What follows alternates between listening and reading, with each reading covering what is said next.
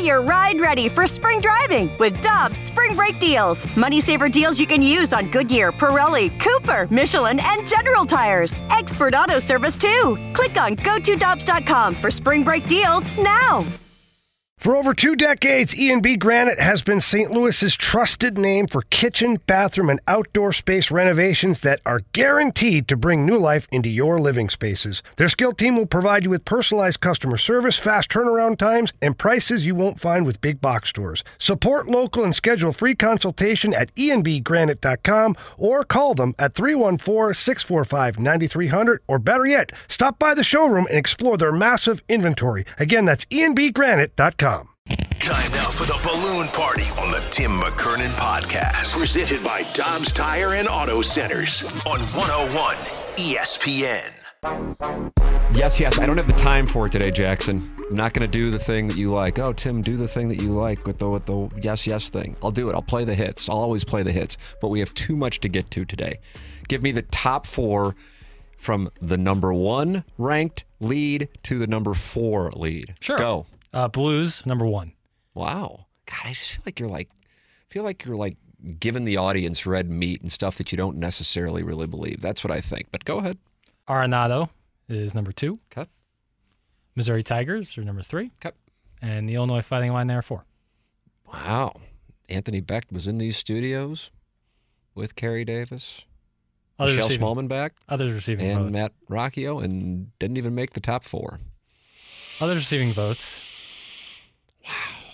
What do I think people care about the most and will be most engaged by? Arenado and the Blues, either one. I agree with that. Arenado and the Blues. Yeah, I agree with that. Everyone get behind that. Jeremy Rutherford's going to be with us at 10:45. I always enjoy our conversations. I'm really looking forward to the conversation today because I think could have a situation here. Yeah. And it's the first time in the Craig Berube era I feel like you could have a situation here. And that's why I'm anxious to hear what his opinion is. That was alarming on Saturday night. I realize the last week has been rather discouraging, but Saturday's one bothered me more than any of them. To go up 3-1 and then have it just fall apart like that, losing 7-4. So Jeremy Rutherford joining us coming up at 10:45 with a Rutherford Report. You can send in your questions, 65780, Air Comfort Service text line. And Jackson has officially announced that Nolan Arenado is the lead. Now, I don't dispute that for the record. My theory going into the weekend was bolstered by Adam Wainwright's comments on the opening drive. Randy was in that day along with Kerry Davis and Matt Rocchio, in which he said, that's not my news to break, but he thought that he was coming back. I'm paraphrasing what he said. And I thought, okay, well, he must have a pretty good idea, but then doesn't want to ruin it and say it. And then sure enough, on Saturday, The Athletic breaks the story. Katie Wu, The Athletic, breaks the story. Derek Gould gets the quote from Nolan Arenado. And so what my belief is that John Mozeliak flew out to Southern California because Arenado wanted to know, what are you going to do if I make sure that I am here through 2027? It's my belief. That's what that was about. Because if he knew he was going to come back, he could have just said, all right, I'm coming back. But instead, Mozeliak flew out there a week ago today, and my belief is he's saying, hey, you know what? Yeah, I'm 31 years old, and I certainly have some years left. But the guy at the other end of the diamond is going to be 36 next September, and we got to make sure that we have a plan to tend to our offense. And I want to know that if I am not going to get additional dollars, that I've got a spot here where we're going to be going out and spending some money and trying to compete, because maybe I like these guys, whether they're in the outfield or my neighbors on the infield. But we have a question mark at catcher, at shortstop, and in the outfield. And, that's always to say you could use more starting pitching. What are we going to do? And I gather he liked what he heard. And I would say that the evidence is that he decided not to opt out, in addition to the following. I don't recall, and maybe somebody can text in or leave a mic drop on the 101 ESPN app. I don't recall a time in John Mozeliak's tenure as general manager, which is now 15 years, in which he said, we are going to increase payroll. And my reasoning for saying that, number one, I don't remember it, but number two, I don't really even know why you would say it, because sometimes it's not under your control. I mean, yes, you could always go out and spend money, but if you don't get the people you want, it would be irresponsible to just start spending just to back it up. Right. But at this point, for him to say that last Wednesday when he addressed the media tells me it was a byproduct of his trip to Southern California, in which Nolan Arenado said, I'll stick around, but we're going to go out and we've got to get some help on offense. And so that is my belief as to how this all came together. Yeah, and to more of that they have a plan, for free agency, and that they have guys they want to target, they have areas they want to target. Because like you said, if you just go say we're going to increase spending but have no real plan, you could end up in a situation where you're spending money that you didn't want to. But if you have that plan going into it, with the Arenado news, it kind of not confirms it, but gives me more confidence that they have a plan and that they're going to spend this money more wisely on bigger targets. Names that have been associated, not necessarily associated with the Cardinals per se. Certainly Wilson Contreras has been associated with the Cardinals. He is the top catching free agent. People talk about Sean Murphy with the Oakland A's. That would not be a free agent. That would be a trade. But Wilson Contreras is 31, 5.5 WAR this past year, played about half of his games at catcher. Then you would turn your attention to shortstop. And you have five who I think Cardinal fans would be excited about. Trey Turner. Not to say that would be one of them. Yeah, it'd be tough. But he is at the top of the list, 29 years old. Carlos Correa, 28 years old. Xander Bogaerts, 30 years old. He can opt out. Dansby Swanson. Jackson, you've been talking up Dansby Swanson. Yeah, combine Swanson and Murphy. I think that's going to be two additions. 29 years old, and Tim Anderson. Now, that's a club option with the White Sox. Then you go to the outfield. And in the outfield, outside of Aaron Judge, I would actually tell you it's not that exciting of a free agent class. No. Aaron Judge, certainly the headliner, 31 years old. Elsewhere in right field, Mitch Haniger. Yeah, it's a lot of like Corey Dickerson kind of players. Just it's not particularly exciting. In center field, Brandon Nimmo with the Mets, 30 years old. I like Brandon Nimmo. He's good. I feel like he kind of flies under the radar. Yeah. He was a run-scoring machine last year with an 8.7 WAR. Yeah, he's better than advertised. Yeah, I would agree with that. And then in left field, Joey Gallo and Benintendi. I would say those would be, unless people are still interested in seeing Jock Peterson. He is 30. Gallo's 29, Benintendi is 28. Peterson would be interesting, but a lot of those guys are like, what have you done for me lately? Like Benintendi, of course, was a hero, but what has he done for anybody lately? So that's how it looks. So I'm intrigued as to see what they do with it. And when it comes to starting pitchers, if you are thinking the Cardinals may go that direction, which honestly it would surprise me considering who is already on the roster, but just for the sake of the discussion, let's see. Nola is a club option. Rodon has he can opt out. Kershaw is a free agent. DeGrom can opt out. Chris Bassett's a mutual option. And Verlander has a player option. Tyler Anderson is a straight-up free agent. Kyle Gibson, straight-up free agent. And that tends to most of your free agent glamour. There it is, Jackson. Yeah. Of those names, what do you want? What do you think they'll do? Go. I would love any of those five shortstops. I think all five of those guys are really, really good. Trey Turner and Correa might be out of the price range, but hey, they said they're going to be spending money. So that's why I kind of keep bringing up Dansby Swanson, because he's a good, effective shortstop who would be somewhat, relatively cost efficient. Catcher, Contreras obviously would be like the standout guy, but like we've talked about before, he didn't play that many games at catcher last season, and you're kind of looking for a guy who, coming off of Yachty, you kind of want someone who can keep the base paths in check, especially in a cavernous ballpark like Busch Stadium. So jumping out to me is one of the shortstops, any of the five, really, if they can afford it. And then as far as outfielders go, you don't have to go out and buy somebody that you don't think is going to be efficient. Nimmo would be cool. Obviously, Aaron Judge would be incredible. But you got Jordan Walker coming up, maybe. And it sucks because the outfield has been the biggest drawback probably the last couple of years. But if people aren't out there, you don't have to go out there and just waste money. My belief is that there will be some trades that lead to an increase in the payroll. Yeah. Okay. In addition to a free agent. Yeah. That's what my expectation would be. Sure. I think you will see some players who were part of the team this year who will be gone within the next month. That's what I think is going to happen. And then I don't know if they're going to go down the Contreras road. And that's not to say I don't want them to. I'm just handicapping it. Right. That I'm not sure if that's the way that they go because, yeah, you want to have some reliability that the guy can be behind the a plate. full-time catcher. Right. So with that all said, your thoughts are welcome. Isn't DeYoung owed more this year? There's your increase in payroll. That's from the 573. I personally would be shocked if Paul DeYoung is on the Cardinals in 2023. Agreed. Shocked. Agreed. Can I get that in Predictionary? Or is it just too much of a lock? I feel like you say it's too much of a... I think it's too much of a lock. Didn't I fire a bullet on Predictionary this past You did. Friday? Let me check. You did. I know you did. I just can't remember exactly what it was. I felt like it might be a future play. But you know what? I'm going to look at it right now. Jackson is currently vamping. Arenado staying with the Cardinals. Check. What's the record now? 14-9.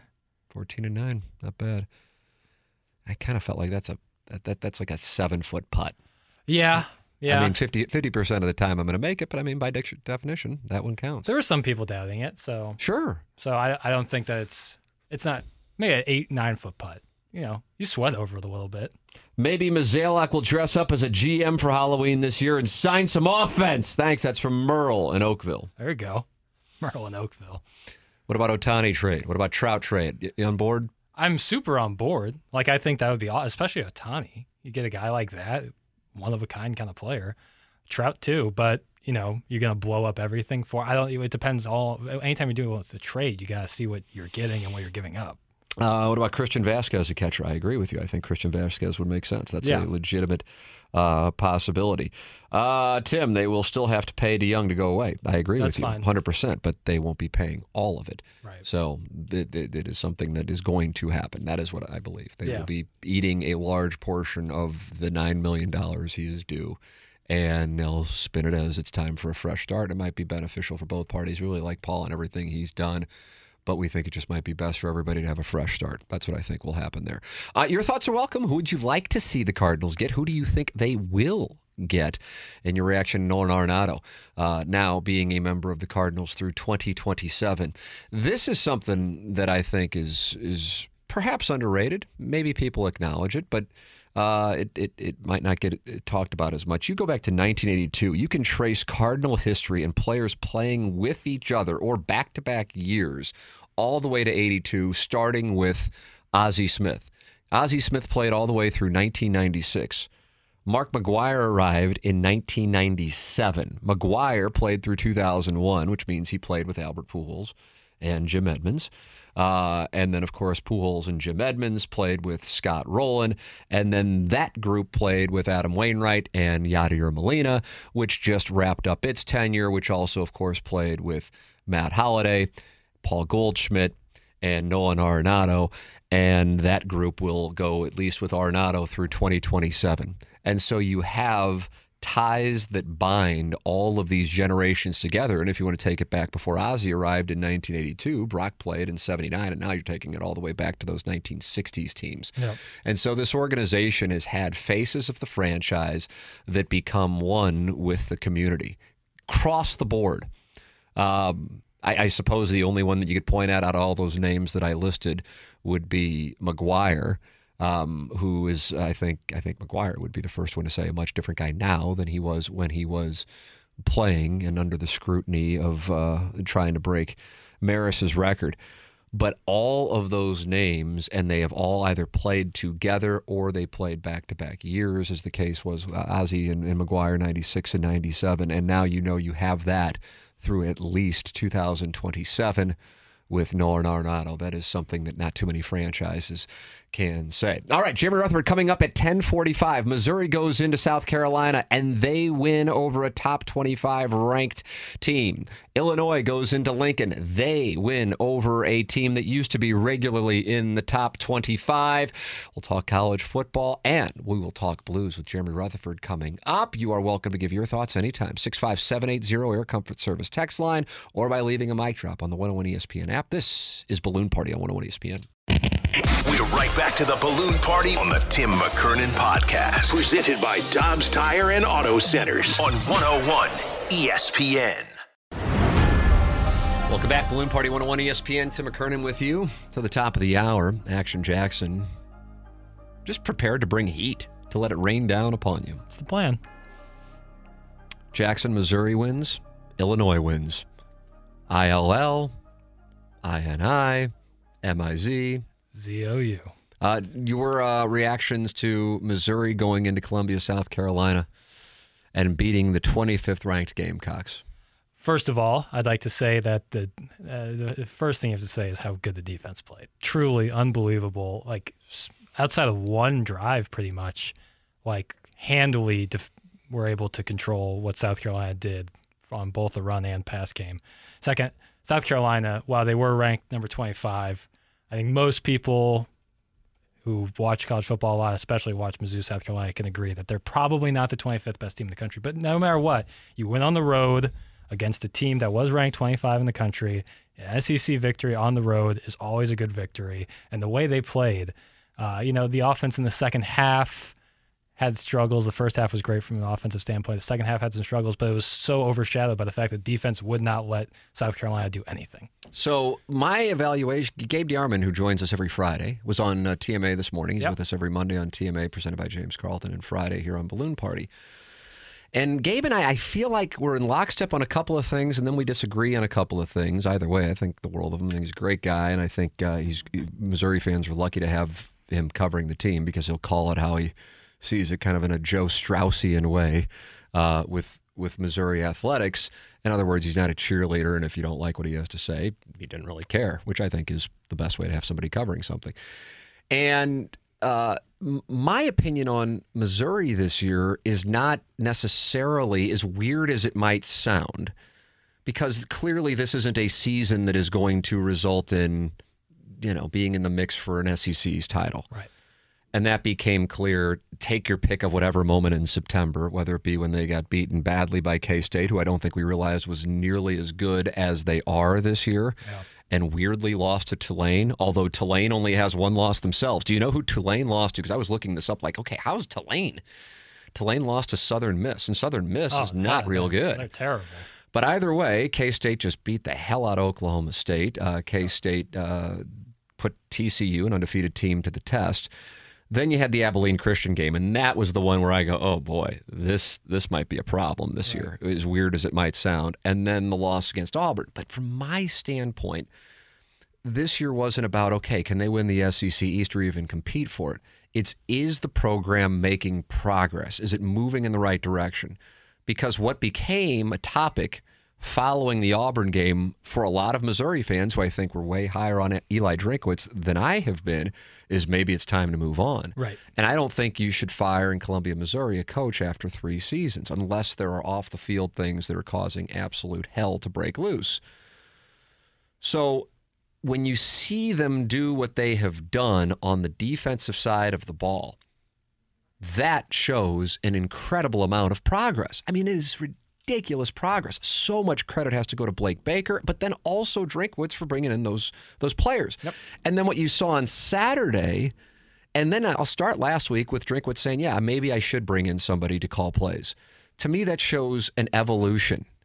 And that is an important part of a college football coach. It's an important part of any human being. Right. But we're talking about Drinkwitz as a coach going, okay, yeah, maybe it isn't working, because offensively that's supposed to be my strong suit, and offense is the reason why we are not, take your pick of 5-2, or at this point 6-2, or maybe even better. Yeah. So I liked that. And then what they actually implemented against South Carolina with the changes on the offensive line, and then also the way that they just focused on Cody Schrader and didn't just, okay, you're going to run north-south, you're going to take care of the football, and then set Brady Cook up to execute these pass plays to Dominic Lovett, who, if his name was Luther Burden, would be getting a hell of a lot more attention. That then actually opened up some longer pass plays that they were able to execute. So Brady Cook played a hell of a game. Tip of the cap to him.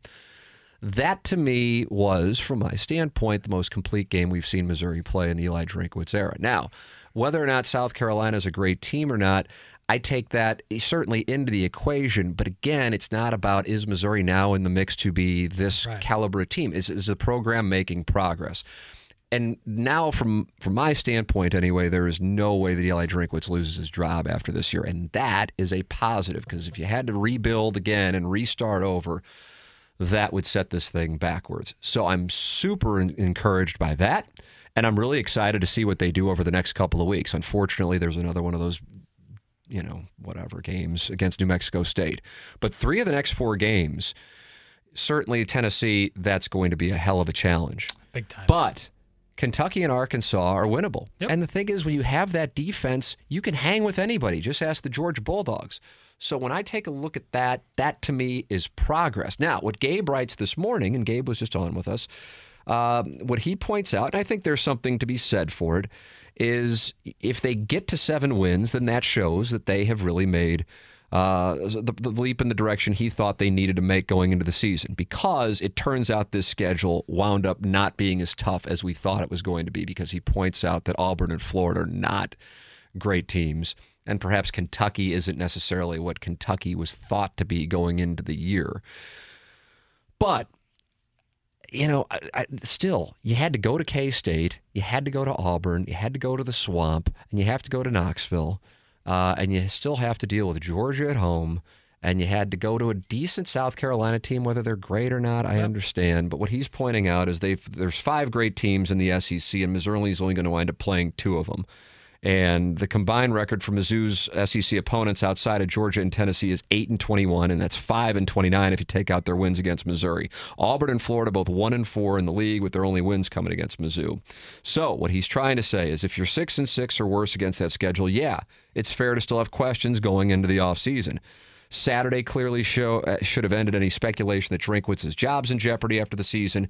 He says it never really was anyway, but there were plenty of people who wanted to talk about it, and absolutely can be used as a reason that you feel better about the future than you did a week ago, but it didn't give us definitive answers yet in my mind. That's Gabe DeArmond on PowerMizzou.com on his analysis of the program, and I understand that. And I respect it because I respect him, and I know he's super close to a number of people in the athletic department, the football program, with regards to his coverage. My perspective is, when you see the defense make the leaps and bounds it has made, that is a great illustration of progress. And the way the game was called, the changes that were made offensively, that's incredibly encouraging. Now, what I'm going to keep an eye on this coming Saturday is you are coming off the exact opposite for Kentucky than you did with South Carolina. In other words, South Carolina was coming off of one of their best wins at home, night game against Texas A&M, with the perception that Texas A&M was not as bad as I think the perception is just 9 days later of what Texas A&M is, now that they've lost to South Carolina and they lost at home to Ole Miss, and they had to come back to make it close right at the end. So South Carolina was riding a high. Kentucky is riding, getting humiliated in Knoxville, Tennessee last Saturday. So how will the Kentucky Wildcats respond to that with a road game in Columbia at 11 o'clock on Saturday? Kentucky, for the record, a 2.5-point favorite when it opened. The line is now down to 2 for Missouri and Kentucky. And I want to talk about some of these college football spreads, because we got one hell of a weekend coming up, in particular in the SEC. Now, with regards to Illinois, can't wait for this one, because Illinois is heading towards showdown in Ann Arbor. And as weird as it might sound to people, Illinois is in the mix for the college football playoff. They are? They are. And now some Illinois fans might go, yeah, it's a wonderful year. We kind of recognize where we are in the pecking order. You can't lose to Indiana and then still be in the mix. But if you beat Michigan and then you somehow get in the college football playoff and beat Ohio State, which I realize would call, what would you say, 50-1, something along those lines, 2% chance beating of those Ohio things happening. State to even get there would be like the... Well, beating Michigan in Ann Arbor to get there, and then beating Ohio State in the Big Ten championship. Right, yes, right. To have both those things happen. Yeah, 50-1 would be about right. Yeah. So with that said, they're in the mix. And they go into Lincoln, and I realize Nebraska is way down from what Missouri fans are used to seeing. But either way, they were down 9-7, and then they respond, and that defense holds Nebraska in check 26-9. For the record, Illinois, a 14.5-point favorite this weekend in Champaign against Michigan State. That spread opened up at 8.5, but Michigan State suspended 4 players for the beating of the Michigan player in the tunnel. And so now that line is at 14.5 for Illinois. The big game this weekend, Tennessee and Georgia. Wow. Jackson, we talked about it on TMA, so you already know the spread. I will allow some people to think about it right now. It is in Georgia, 2:30 kickoff. It is the CBS game of the week. And the spread, take your guesses. It opened up with Georgia minus 12.5. It has dropped to Georgia minus 9. Unbelievable. I just feel like Tennessee is, I don't want to call it getting disrespected. They don't sit in a boardroom in Las Vegas and goes, whose fan base can we upset? There's math that creates these numbers, and then there is action that creates these numbers. But Tennessee was a big underdog at home against Alabama, and they were an underdog on the road against LSU, and they just keep putting up points. I'm stunned that opened at 12.5. Yeah, that's crazy. I would have thought it would have been around 6. That's what I would have thought. My only thought is that Tennessee has had their 2 big statement victories at home at night, and that will not be the case on They Saturday. won at LSU. Yeah, they did. LSU's a better team in Kentucky. Yeah, but they beat Alabama. Yeah, I would say that, but I don't know. I think they probably want people to bet Tennessee. I don't know what to read, but they're 7-1 against the spread. Tennessee is 7-1. The one time they didn't cover was against Florida. Florida scored a late touchdown to backdoor cover that. Yeah. And then LSU and Alabama coming up at night. LSU and Alabama. Alabama is minus 13.5. It opened at 13.5. It's holding steady at 13.5. That's one that I've got my eye on, because with that one, I could see Alabama beating the hell out of them. Yeah. Oh, yeah. I could see that. But the whole reason why I would hold back is LSU on Saturday night, weird things happen. It's the truth. And it's Alabama and it's LSU on a Saturday night. I'm just not sure LSU's talent is there yet with Brian Kelly. And Alabama has to be in a spot where they not only win, but the SEC, if the SEC is going to get 2 teams in there, then you're going to have a really weird situation in college football. If you look at Clemson's schedule, their toughest remaining game is either this week at Notre Dame, 6:30 start in South Bend, or in the ACC Championship, which most likely will be North Carolina with just 1 loss, and then TCU. Now, TCU still has to travel to Austin to play the Longhorns, and they have to travel to Baylor. But TCU looks like they've got a real good shot at being undefeated. So if you have Clemson and TCU in the mix at undefeated, if you have 2 SEC teams, and you have either Illinois, Michigan, or Ohio State out of the Big Ten, we're not having gotten into USC with 1 loss to Utah and Oregon with 1 loss, albeit a bloody one to open up the season 49-3 against Georgia. How in the world does the College Football Playoff Committee come to a final 4 teams on that one? It's just further proof that 4 teams is the wrong way to do it. And this is one of the few years where I would say there's not a clear one. No, I would say isn't. there are some incredible teams. Yep. But there isn't a clear one. You can make a case for Georgia. You can make a case for Ohio State. You can sure as hell make a case for Tennessee. I don't know how many people would make a case for TCU. I don't know how many people would make a case for Clemson. And you sure as hell can make a case for Ohio State. Yeah. Oh, yeah. And Michigan. And so this thing is absolutely wide open. And it's a shame from a college football standpoint that USC lost in that 2-point conversion with Utah, because otherwise you could have USC making their resurgence in this year where it's wide open. This would be a perfect year to have the 12-team playoff. My God, it would be wonderful. Incredible. There's going to be 2 or maybe even 3 teams who are going to be like, we had legitimate bids to go to the college football playoff, and we're not going to get in. It's not just going to be an argument. Again, Clemson has to finish it off, and TCU has to finish it off. I would say it's more likely that Clemson does. Notre Dame is down this year. They've righted the ship recently. Bad. TCU has to go to Texas, and they have to go to Baylor. But those 2 teams don't look the same as they did about a month ago. So it's wide open. Excited to watch Illinois, assuming they can get things taken care of against Michigan State this week when they get a chance to go to Ann Arbor, and just see how that defense matches up when they go on the road and take on the Wolverines. So there it all is, the college football state of the union here locally and nationally. Your thoughts, 65780. Jeremy Rutherford joining us in about 10 minutes on the state of the Blues. Your questions for JR, send them in 65780. This is Balloon Party on 101 ESPN.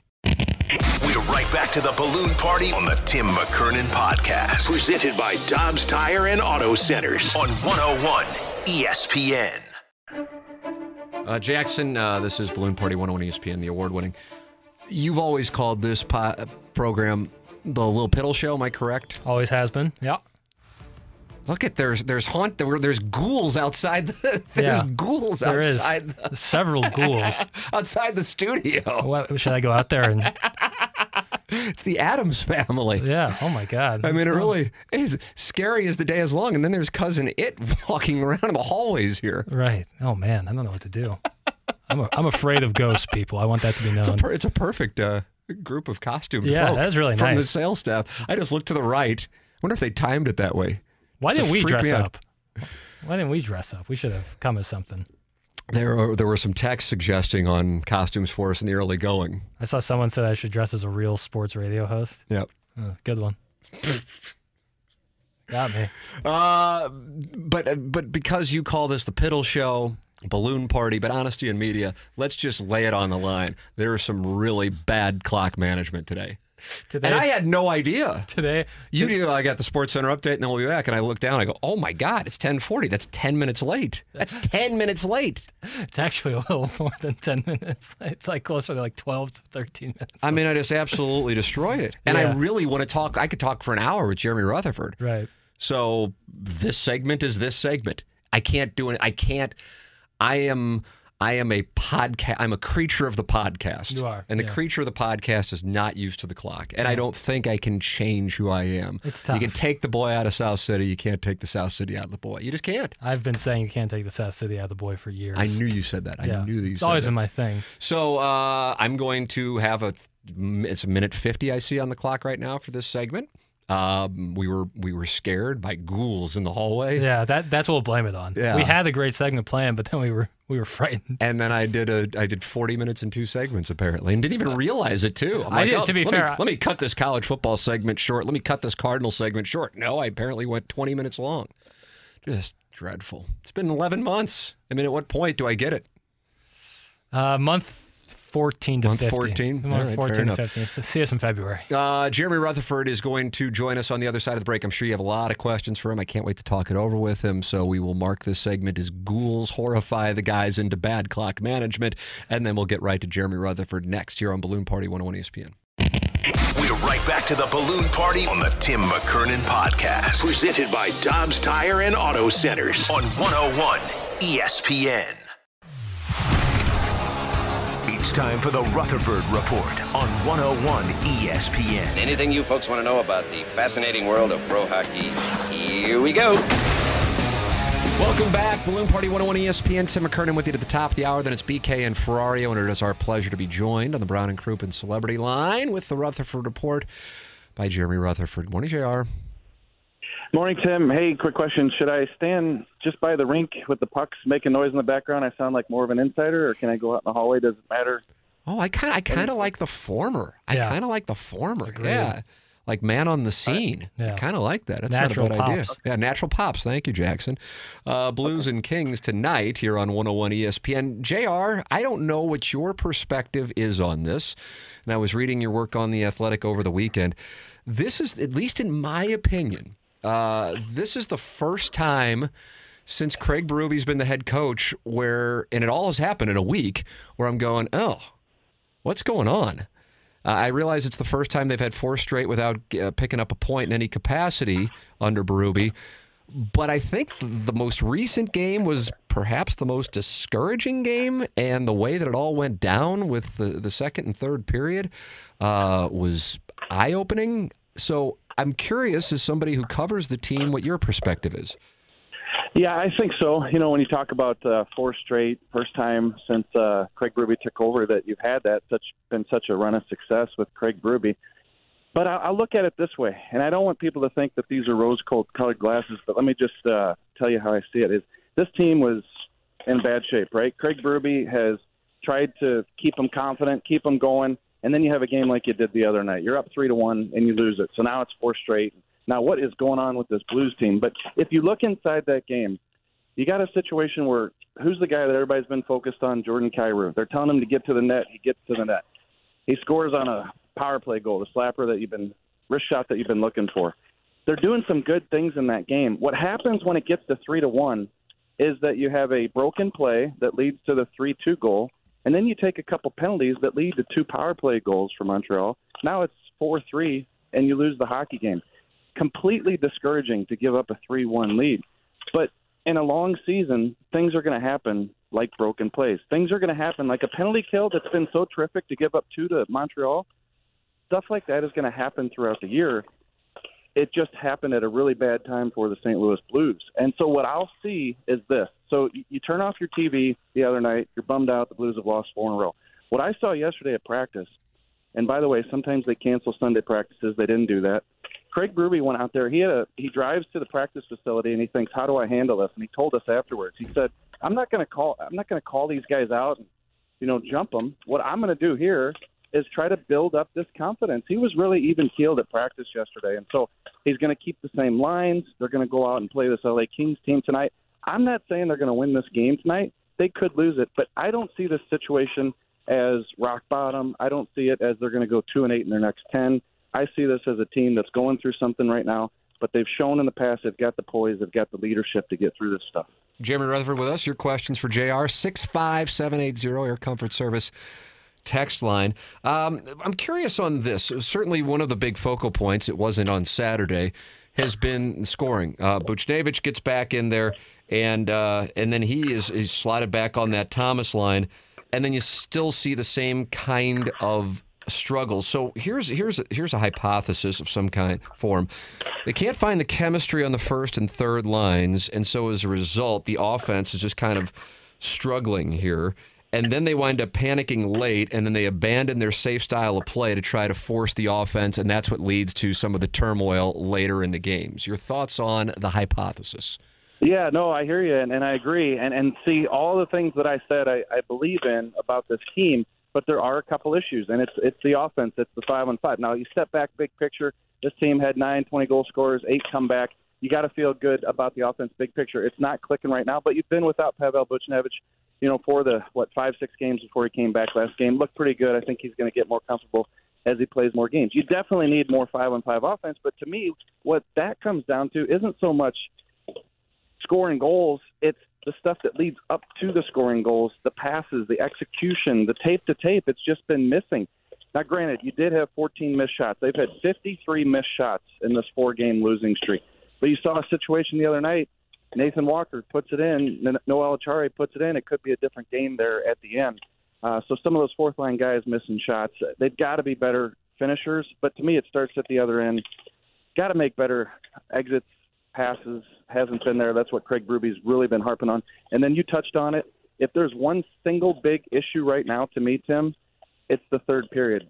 Yep. In the last 4 games, they've been outscored 11-2 in the third period. You take out the empty netters, and it's 7-1. So if you got a veteran team that's supposedly proud and can go out there and finish a game, come back, whether you're down a goal or what, this team has not done that in the third period, and that's discouraging. With regards to Kyrou and O'Reilly, certainly a lot of attention going their way. Kyrou gets the 2 goals on Saturday, which takes some of the spotlight off of him. But they're both -10, and that's as bad as you are going to find. How would you assess the situations there? And Craig Berube, as you said, he isn't going to mess with anything here going into tonight's game, giving his team some semblance of I'm not going to panic. But how would you evaluate those two? Because those are the ones that I think you're getting the most criticism from fans on at this point. Yeah, I think so. I think with Jordan Kyrou, he's just got to play better. And that's the one thing with Craig Berube. He said that 10 times in the past week is whenever asked about Jordan Kyrou, he said, play better, play better. He's got to be a 200-foot player. He's got to do things besides scoring to make himself a better player. The one thing that he said is get to the net. He did that the other night on that goal. Now, granted, does it touch him, barely, but he's in front of the net where he needs to be. And then we saw that power play goal later. So I think that's a big thing. The one thing Craig Berube said about the lines yesterday, and he's not a huge analytics guy, but you have to be, I think, when you're a head coach in the NHL right now. He said, look, the analytics, the numbers show that these lines are getting the chances. They are creating the opportunities, and I'm going to stick with them. Plus, I want to show some confidence in these guys. So, at some point, you could see a Thomas Kyrou, but I think right now they're sticking with that Buchnevich, Thomas, Tarasenko, and then without Assad, that kind of just leaves certain line combinations for the taking there, and Craig Berube is going to continue to roll with him. Speaking of Assad, I saw your tweet yesterday saying Berube said he is not necessarily close. What are you hearing on him? Yeah, upper body injury. And the one thing with Assad is we haven't seen him around the rink, and that's not to say he hasn't been here. Sometimes they're at the rink, you just don't pass them in the hallways. But a lot of times injured guys, you'll at least pass them or you'll see them once or twice in a week span. Haven't seen Brandon Assad. So we don't know what the injury is, but it would seem, upper body, they're keeping him away, that there's something there. Plus the indefinite timetable that Craig Berube continues to give. He says that he's a ways away when you talk about a guy who hasn't been practicing. So it doesn't seem positive for Saad at the moment. Blues and Kings tonight as they try to right the ship. This one will have a lot of focus on it for an October hockey game after the way things went the previous week. It's amazing how our conversation has changed in 7 days. Last week we were talking about a team that was undefeated and coming off that win against Edmonton, and in 4 games it has changed the perspective of fans substantially. And listen, understandably so, too. That Saturday second and third period was alarming, actually, I think is the way I would describe it. Yeah, it was. And I don't want to sound, rosy about it, like I said, but I just think there were some things that happened in that game that, yes, they should have overcome. They should have played better. They should have won that game. It should be no question. But I just see a quality team here. Things didn't go right for them, but I don't see this as a team that in a week or two is going to be at the bottom of the standings looking up and everybody panicking. So I think this is a situation that this group can manage. JR with us every Monday here on Balloon Party 101 ESPN. JR, we appreciate it, sir. Thank you for also adding the natural pops in the background. I think that really added to the report. Well, thanks to Jake Neighbors. He went over there and hit about 10 of them off the board. So he got some sound effects. What a gentleman. Thank you, JR. Thanks. Jeremy Rutherford with us here on 101 ESPN. BK and Ferrario are coming up next for Action Jackson. I'm Tim McKernan. This has been Balloon Party on 101 ESPN. You've been listening to the Balloon Party on the Tim McKernan Podcast. Presented by Dobbs Tire and Auto Centers on 101 ESPN.